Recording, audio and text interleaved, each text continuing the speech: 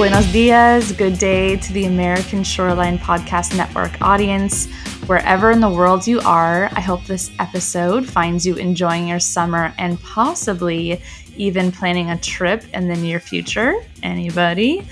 I'm Erica Sears, your host of Big Tourism, a show where we analyze tourism destination management trends, case studies, and interesting experts. Speaking of planning trips and interesting experts, today we are joined by a food, tourism, and culinary heritage expert, Jane Connolly. With an understanding of and respect for food as a connector, Jane has spent more than a decade helping others appreciate food heritage, culinary experiences, and sustainable economic development. She found her calling during her academic career, which spans 3 continents.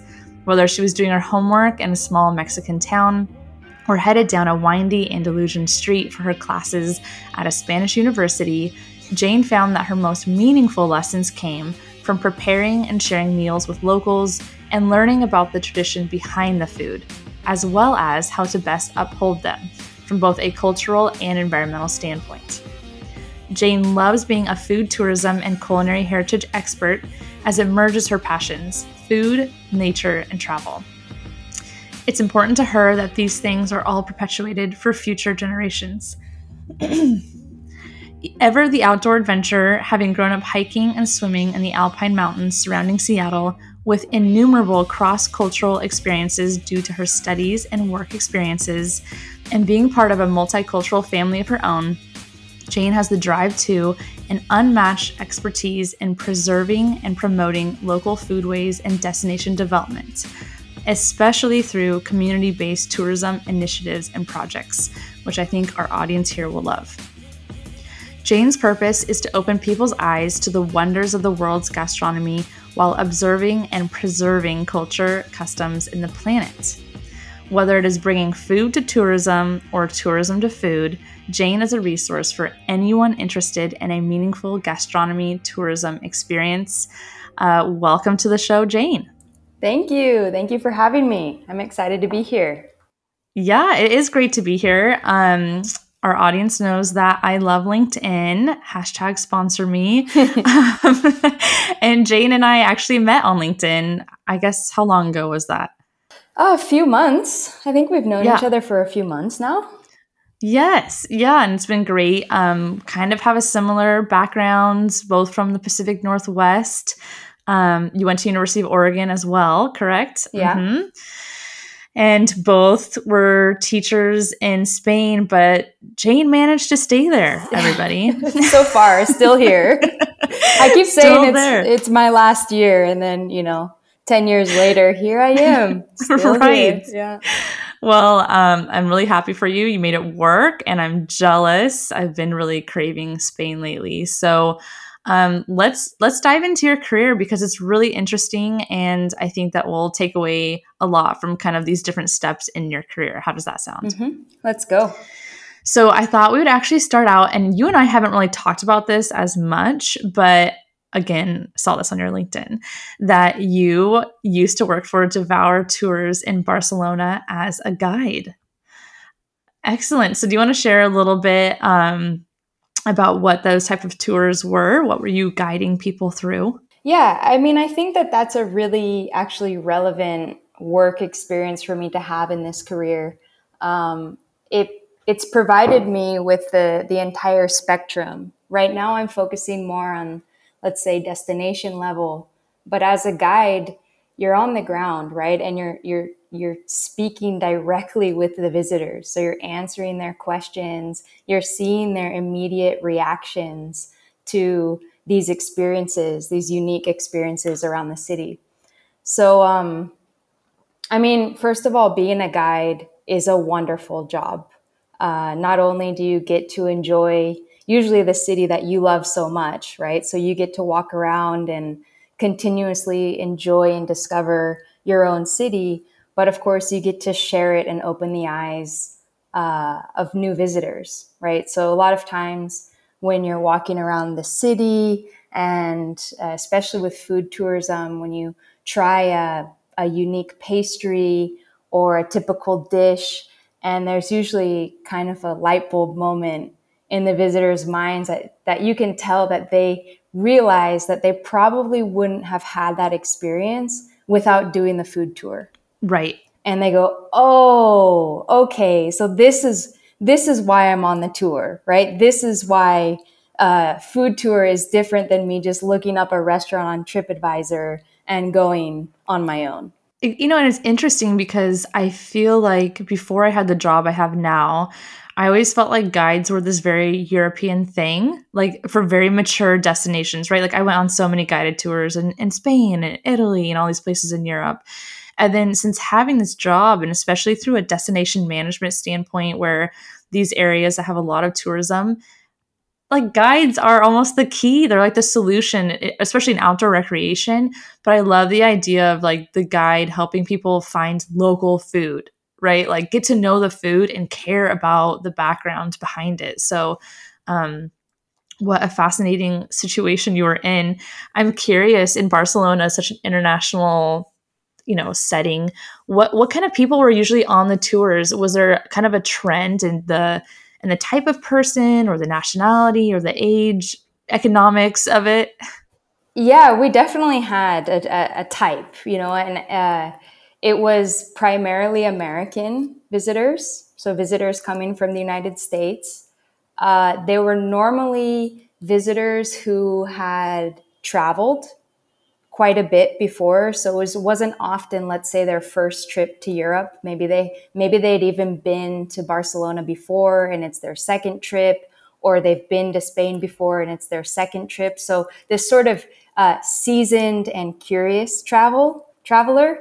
But and then beyond that, I mean, age, we had, from older people to families with young kids to couples on their honeymoons, across the board there, we had a huge variety. But I would say more than anything, curious, well-traveled Americans were our main guests. Wow, what a refreshing thing to hear, Mm-hmm. I think that Americans get a really bad rap sometimes in Europe. So it's interesting when you provide that kind of experience, what kind of clients show up. And I just think that's interesting for our audience to think about as well.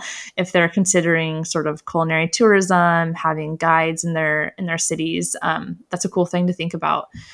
I'm always curious about like big takeaways. So at the end of the tour, I'm sure people were either like, Jane, you were amazing, or I'm so amazed by, what were the big takeaways that guests would share with you before they left the tour? I think the biggest takeaways were often the smallest details. And what I mean by that are the small cultural curiosities. So, of course, the history behind the places, meeting the owners of the family-run bars and restaurants, trying the dishes, understanding the history of the dishes, all of that is extremely important to a food tour. But I think the big takeaways were the small details of really the culture of the place. So I mean that by what time we have breakfast.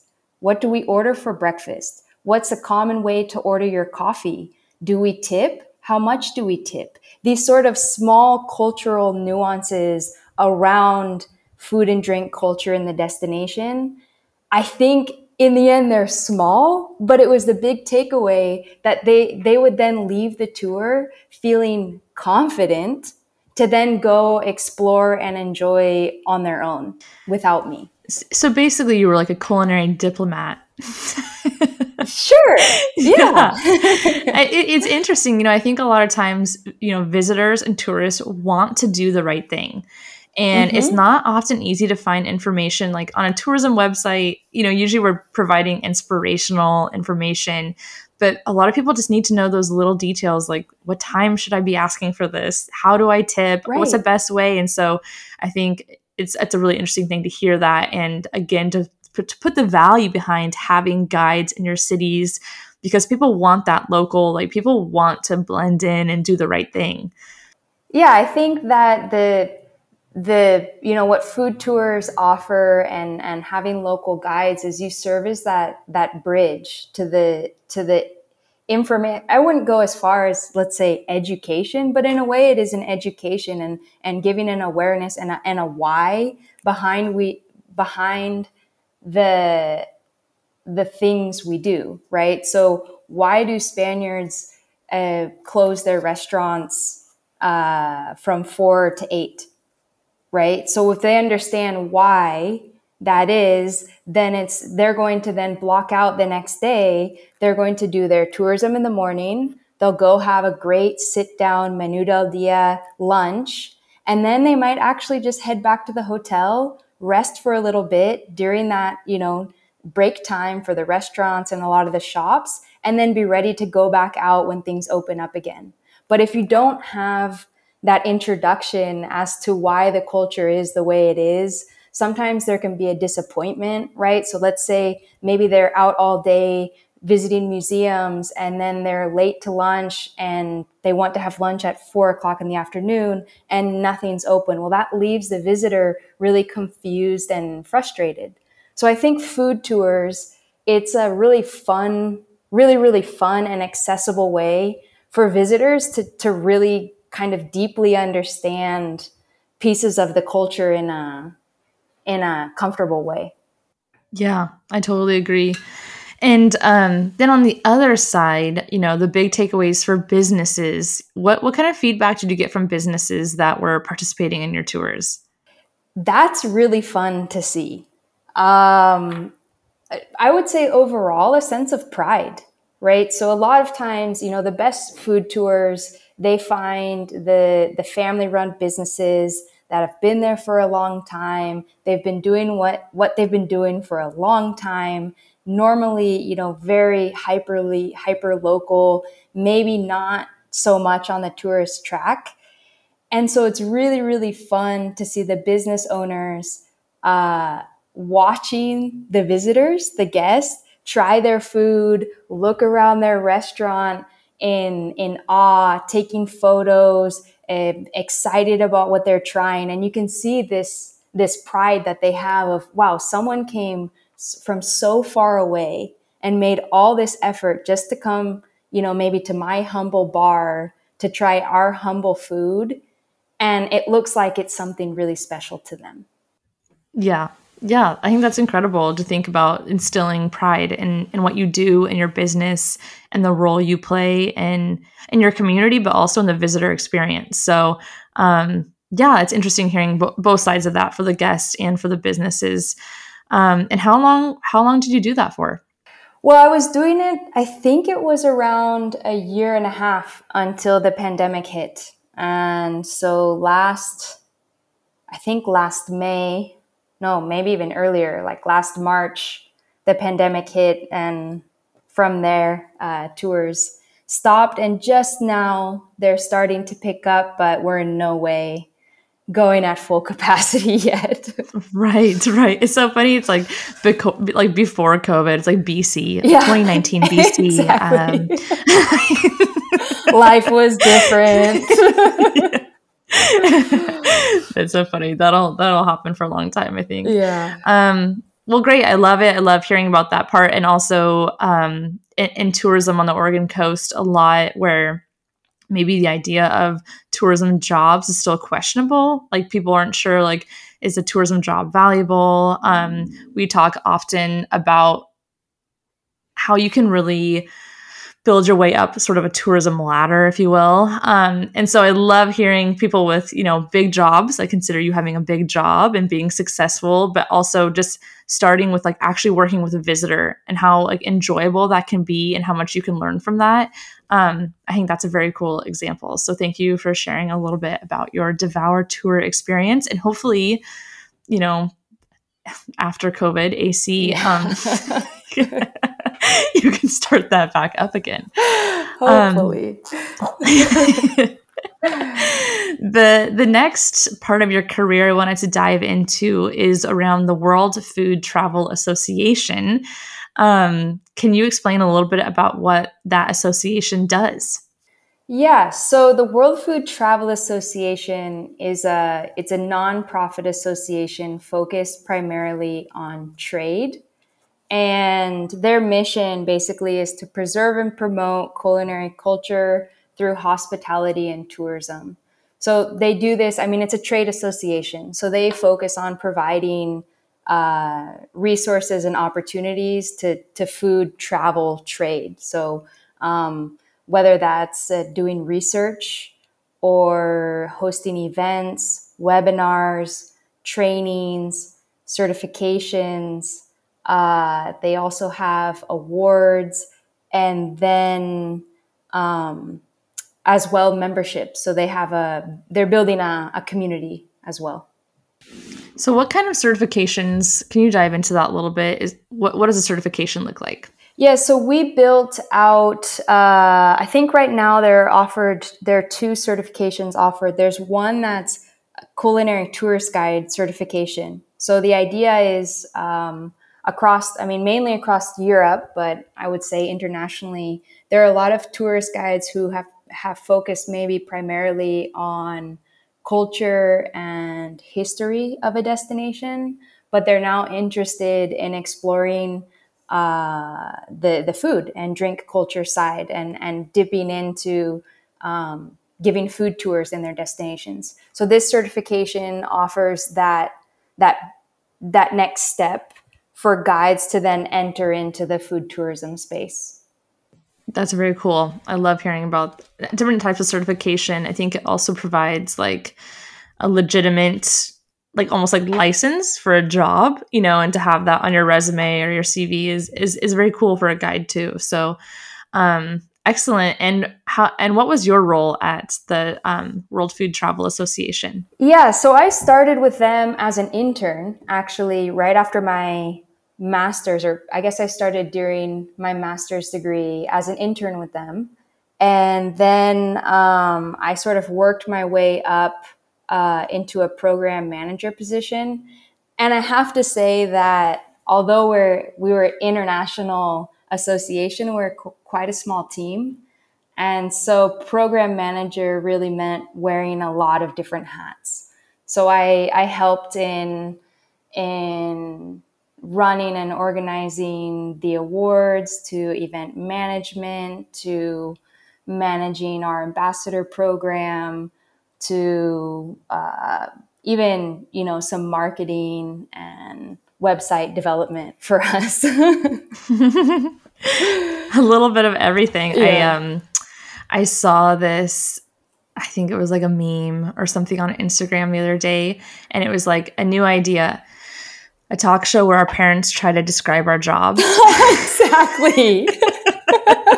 And I feel like you and I are in a very similar boat. And sometimes I listen to like my parents or my partner, like try to explain what I do. And it's like so cute, cause I'm like my dad tells people like, she just talks with a lot of people. I think about tourism.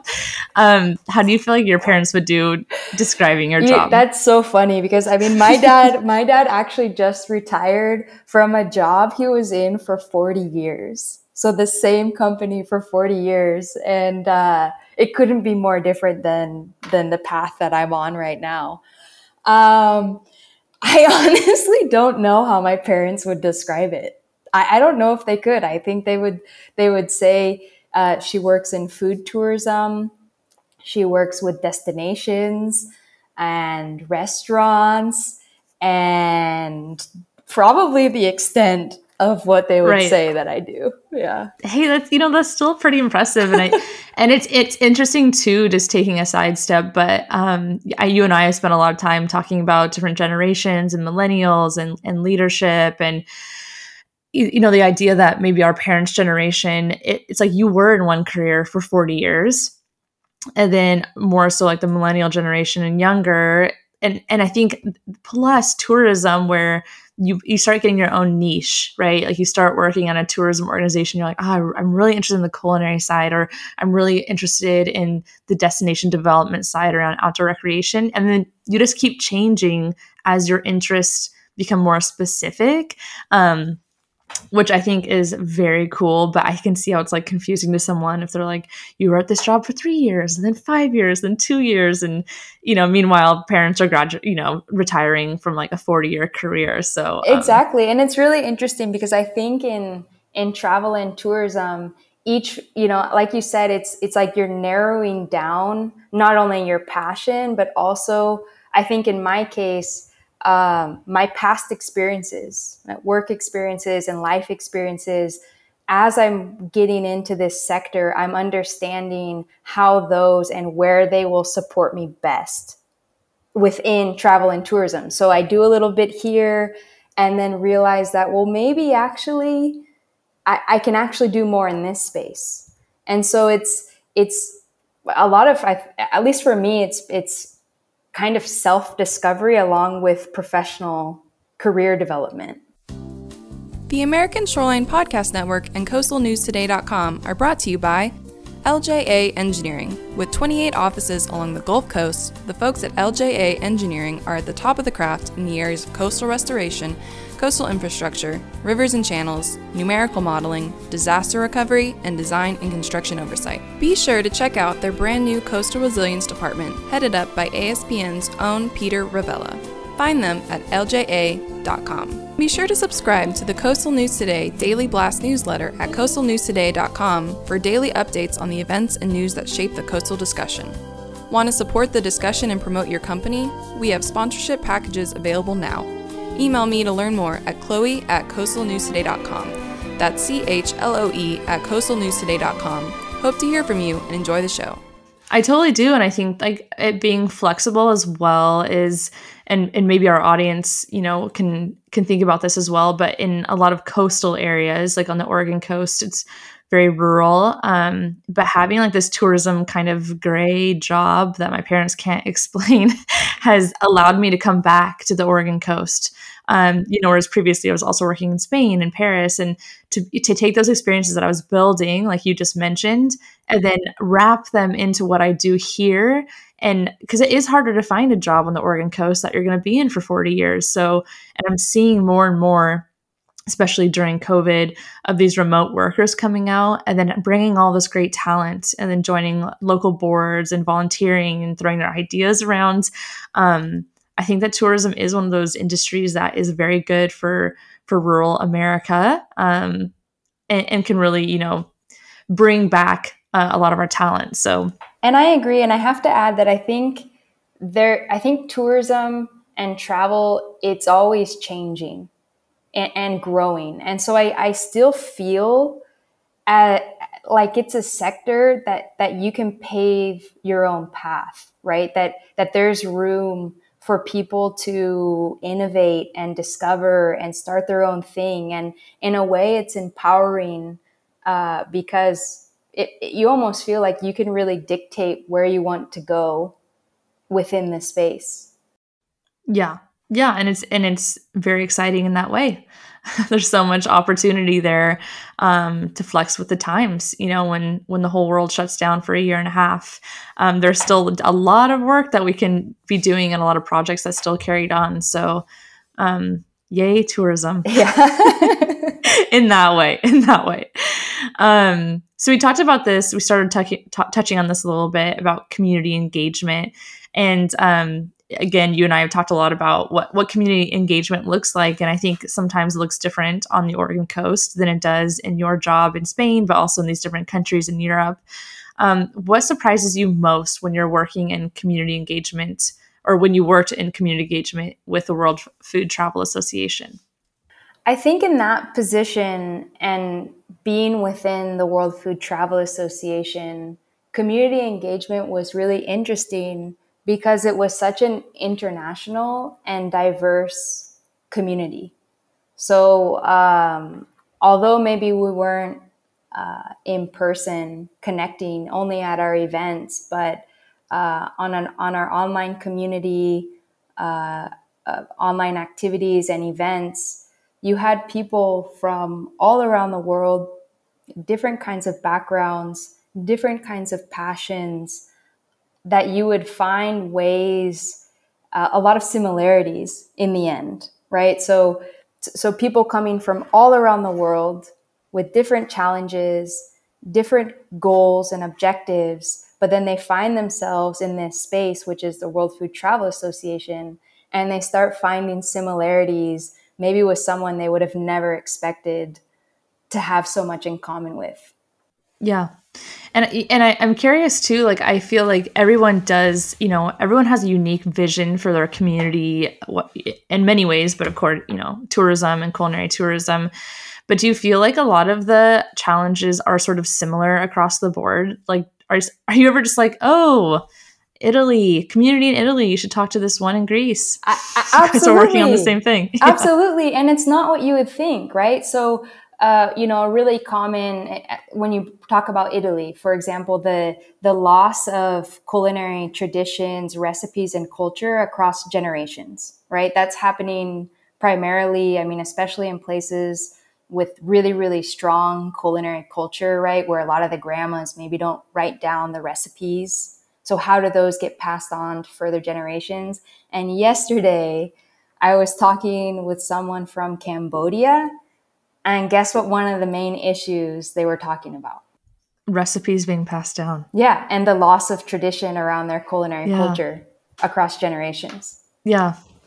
I asked that because on this podcast, obviously this is the American Shoreline Podcast Network, but I love interviewing people internationally because I think that we do have a lot of similar issues and challenges and ideas.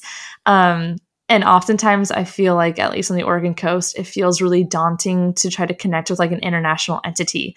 Like, Oregon would rather try to talk to Washington, our neighbors to the north, about what they're doing because we're so similar, than to even consider that maybe Italy has a similar idea that we could be working on them with. But there's like these different barriers. So it's just interesting to hear, in this global context, that a lot of times the work that you were seeing and the issues were similar, like passing down recipes, for example. Yeah, the fight against globalization, which I think almost every corner of the world is now dealing with it. It's especially when you start talking about food culture and unique ingredients, unique dishes. How can a small business that has been around for a while compete with a McDonald's for younger generations? That's something that everywhere around the world is dealing with, and it's a way that we've discovered food tourism can help combat that. I'm curious, as we kind of wrap up, your World Food Travel Association part here, what was your proudest project that you did when you were working for them? I think proudest or favorite, maybe my favorite project that I did was last year. We designed and created a program called Culinary Capitals. And it was designed, mid-pandemic. We were thinking of ways to, how can we aid in the recovery of destinations, the recovery of tourism destinations. And so we developed this accreditation program called Culinary Capitals. But the idea is that it's mainly focused on maybe up-and-coming or lesser-known destinations that have been focusing on their food culture, focusing on promoting food tourism. And we created it, designed it, developed it, launched it last fall. And then the first culinary capital was given just last month to Grenada in the Caribbean. Wow. Excellent. Yeah. Really, really fun project. Yeah. In so many ways. Is it kind of hard to leave that behind? Is that going to be an ongoing thing?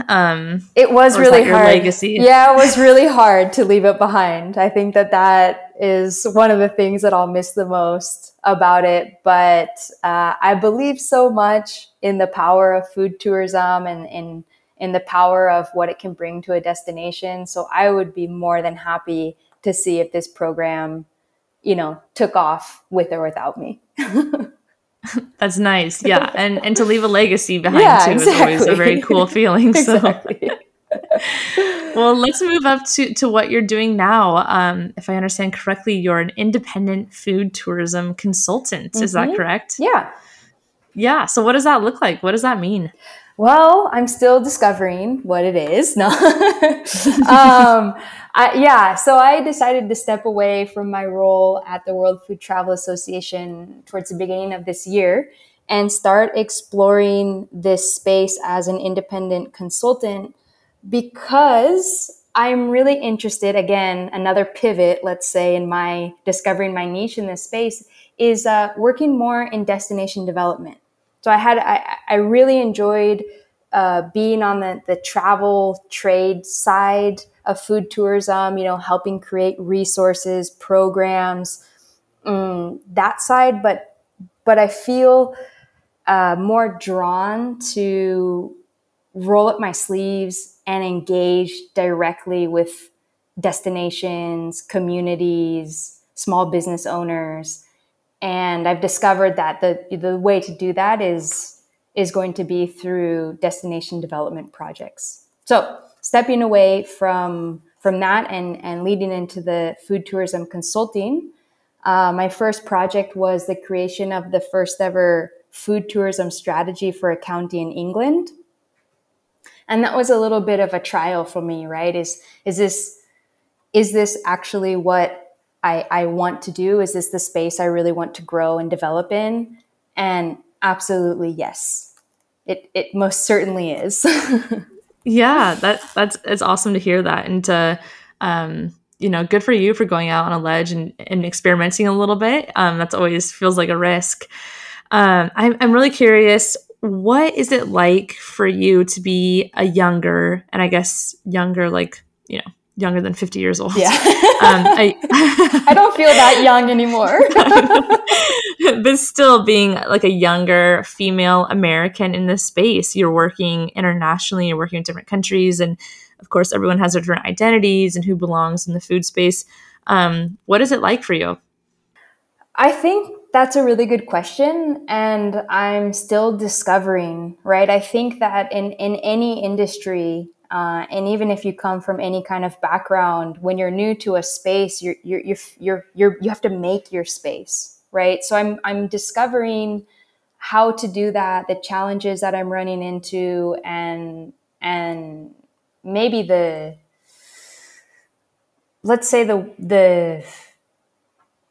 I'm still figuring out the ways on how to best navigate it. But I think my situation is a little bit different, and I do have the advantage that I've been living in Spain for about a decade now, so almost 10 years. And so I think that immediately shifts my professional profile from American to more international. And I think once you have this international background, maybe a lot of stereotypes or judgments, they just don't really hold true. And so I think that has been an advantage to me. And as well, just my daily experiences living in another country, they translate directly to the work that I do, right? Understanding the cultures, understanding what it's like to travel a destination and not know what to order or not understand the menu, or all of those experiences translate directly into the work that I do. What has been really important to me is finding a mentor in the space. So about a year ago, I connected with a more senior person in the space. That's always a nice way to put it. Experience, let's say seasoned professional in the space. And that has changed everything for me. To have a mentor in the space who I really trust, and I can, maybe I have a strange meeting with someone, or they ask a question that I'm not really sure how to perceive it. I now have this person who has been around for a while. They understand the industry. They understand the business behind the industry, which is really, really important. And then I can go directly to them and say, hey, what do you think about this? And sometimes they can say, oh, maybe that's inappropriate, or that's not how it should be. Or they say, yep, perfect. Sounds good. That's totally normal. And having that person to lean on as I'm discovering my role in this space has been really, really valuable. Yeah, I know you and I have talked a lot about this, because I think that having a mentor or being a mentor is so important. And when I ask people about being mentors all the time, are you a mentor? Do you have a mentor? Who are they? How often do you meet up? I just am really interested, especially when we look at different generations in the workplace. And I think that millennials want to have a mentor. And a lot of times when they don't get a mentor through their boss or through someone else, they leave the job. And so it's always interesting. And a lot of people that I talk to that are mentors to somebody else that are usually seasoned, they say it's the best part of their career. It's been the highlight of their career as being a mentor and kind of teaching the next generation about our industry or about what they're doing. And I think this past year in the United States, there's been a lot of conversation around racial and social justice and what it means to be an ally. And people are just like, I don't know what it means to be an ally. Am I an ally? Are you an ally? Am I America's next top ally? And I think a lot of times being an ally can just be a mentor and being able to open up and answer questions from somebody that isn't, the predominant person in a space, which is usually maybe an older white male, but being a mentor to someone else is. So that is really exciting to hear that you have that and it's really benefiting you. Yeah, I feel really fortunate to have it. And especially just to add, as a young female exploring this space, having a mentor that you can talk really business, you can put numbers. I think that, especially as a consultant, I think probably anyone, but you're starting to put value onto your time, onto the work that you're doing. And it can be intimidating when you're new to the space, what kind of background you have to in the end, you have to put a numerical financial value on what you're doing, and that can be intimidating. And so I think, especially when you have a mentor who can get real with you and you can talk in full confidence about that side of the business, it can really change. I hope everyone in the audience is like, I want to be a mentor. I am a mentor. Yeah. I want a mentor. Yes. Yeah. So I think that's an important takeaway from this conversation, really. What project are you working on right now, if you're able to share, that you're most excited about? Yeah. So the most exciting project I have right now is a concept that I'm building out with a few other destination designers or destination development experts around a travel with purpose concept. So the idea is that we have a good friend who just inherited some land. She's from Croatia, from an island in Croatia, and she really wants to do more than build a summer tourism home on the land, right? She really wants it to be meaningful, to honor the legacy of her family, where the land is coming from. And so we're working closely with her to develop a travel with purpose program that will then be hosted on her family's olive farm. Yeah. It's interesting. I just had a conversation last night with a dairy farmer on the Oregon coast who is asking the same thing. They were like, we have this land and we just need to make extra income, in addition to the cows. And they're like, what do you think about putting yurts on some of our property? And it's right in the Coast Range. So I think this goes back to what you were saying earlier, that in this international context, a lot of these challenges and ideas are pretty similar. Right. And it's the concept is, just going even a little bit beyond the yurt, right? So instead of people just staying, maybe they actually want to help make cheese. Maybe they want to help farm, right? Maybe they want to work for a few hours in the farm and then go enjoy, the coastline. I think we're moving into a space in tourism that people, when they want to start diversifying, that they shouldn't be scared, right? That they can look into doing more than just offering a place to stay. Right. And I think it's, I think this happened with you with Croatia, but explaining to someone and trying to convince them yes, they will pay to work with you there. Oh yeah. No, we were in Croatia for a week and still they were thinking there's no way. there's no way. This is impossible. This is insane. They actually said the word volunteer doesn't exist in Croatian. Just like being like, I'm not joking when I say this, like they just want to collect the eggs from the chickens in the morning. Yeah. And they'll pay you. But it's cool, especially when the maybe the agritourism part of it is different than your culture, especially wineries or farming or dairy farming or fishing. I did an episode a couple months ago about pescatourism, the idea that tourists want to go be a commercial fisherman for a day, and how the commercial fishermen were same thing, like, huh? What?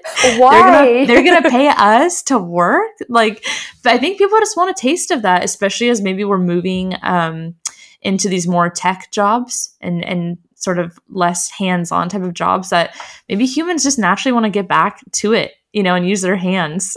I think so. I think it is as simple as that. And then also be with other people, right? So a lot of times you're with a group of people, whether it's like your own friends or family, or you've joined, other travelers or visitors to have this unique experience, whether it's, picking eggs or fishing or, whatever it might be on a farm. You'll enjoy this. When I was in Mallorca, my neighbor who lived downstairs, he helped take care of an older man who was a farmer in Mallorca. And he would always tell me about him, like, oh, this is what he told me today. This is what we did today. And I was like, can I go with you? Like, can I work on the farm? And he was like, no, what? I'm like, come on, I'm from the country. Like, I am. Like, I'm a hillbilly. I remember saying that in Spanish. Like, so you want a hillbilly? And everyone's like, what? And so finally he took me, and this older man was there, horrified that I had been brought like this young guest, and he wanted me to sit down and have lemonade and chat. And I was like, no, and so I ended up like cutting 2 rows of this crop, and it was pretty easy. Bend over, pull it, and like cut it with almost like a machete type of thing. And then both of them are beside themselves. They're like, no, Erica, sit down. I'm like, okay. So we had a lovely chat, Jane. It was wonderful. And I remember just being like, oh my gosh, like I'm an Oregonian. I could not walk for 2 weeks. A little too ambitious. I could not walk for 2 weeks up my stairs, but I just wanted to like a taste. Like I just wanted to have that experience and compare it to my own here, and to say that I had done that and to really connect with somebody in that way. So it just kind of reminded me of that, like just the absolute. They weren't like, oh, she wouldn't do it. They were like, this is horrible. Like we're terrible hosts. Well, yeah, we've really explored a lot of topics today that I hope everyone has found interesting in many different ways. The benefit to businesses and to tourism and destination management in rural areas and connecting and common issues. And because of that, we're excited to announce that Jane and I are exploring an upcoming mini series about just this topic. Yeah. And so still, solidifying kind of who we're going to interview internationally and make some of these comparisons. But Jane, I was hoping that you could sort of pitch the importance of culinary tourism from an economic perspective. We have a lot of maybe, local government officials in our audience, coastal managers, people that aren't usually as familiar with tourism. So I think in the past, we've looked at the Food Monitor report. Why should businesses and communities consider culinary tourism? Well, first of all, there's a larger economic impact. So research has shown that you have about a 25% increase in spending and economic impact for the destination.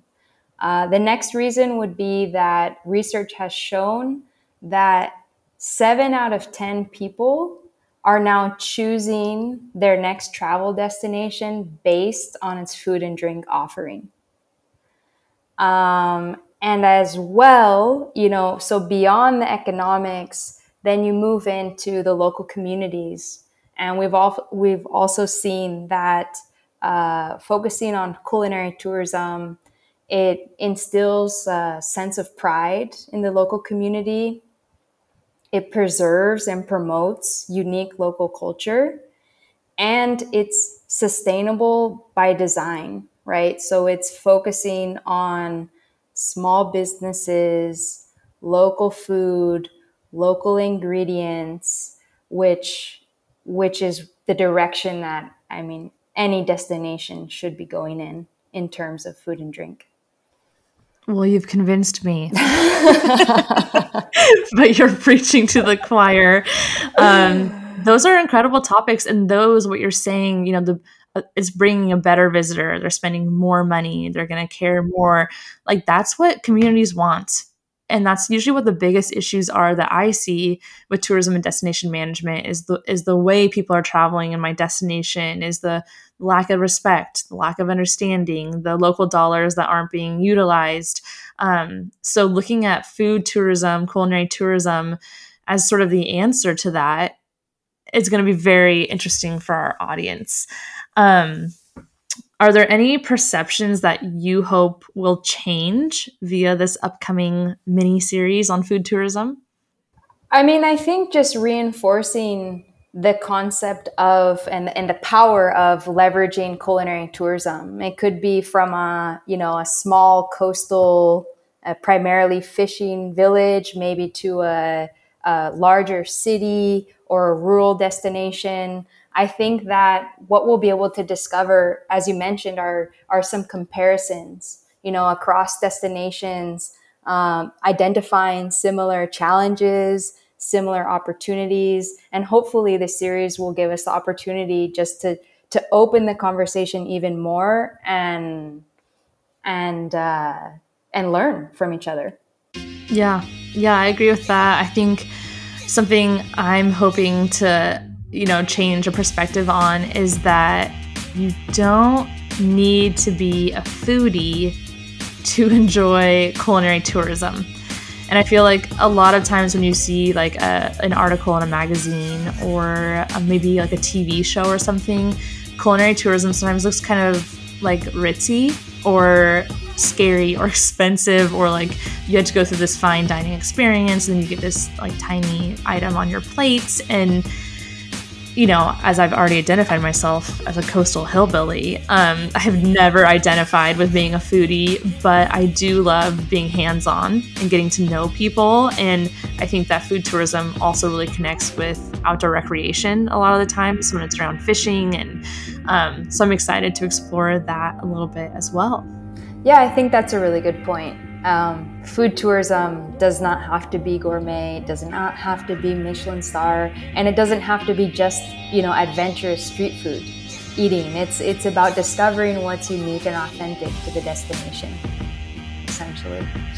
Yeah. I had so many images of adventurous street food eating. Right?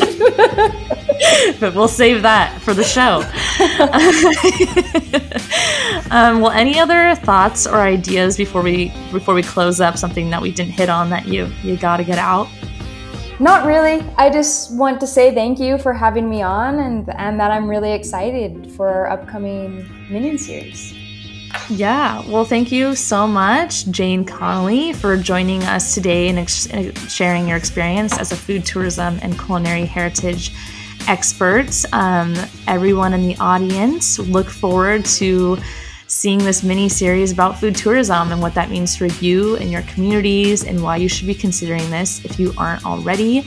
And thanks for listening to Big Tourism on the American Shoreline Podcast Network.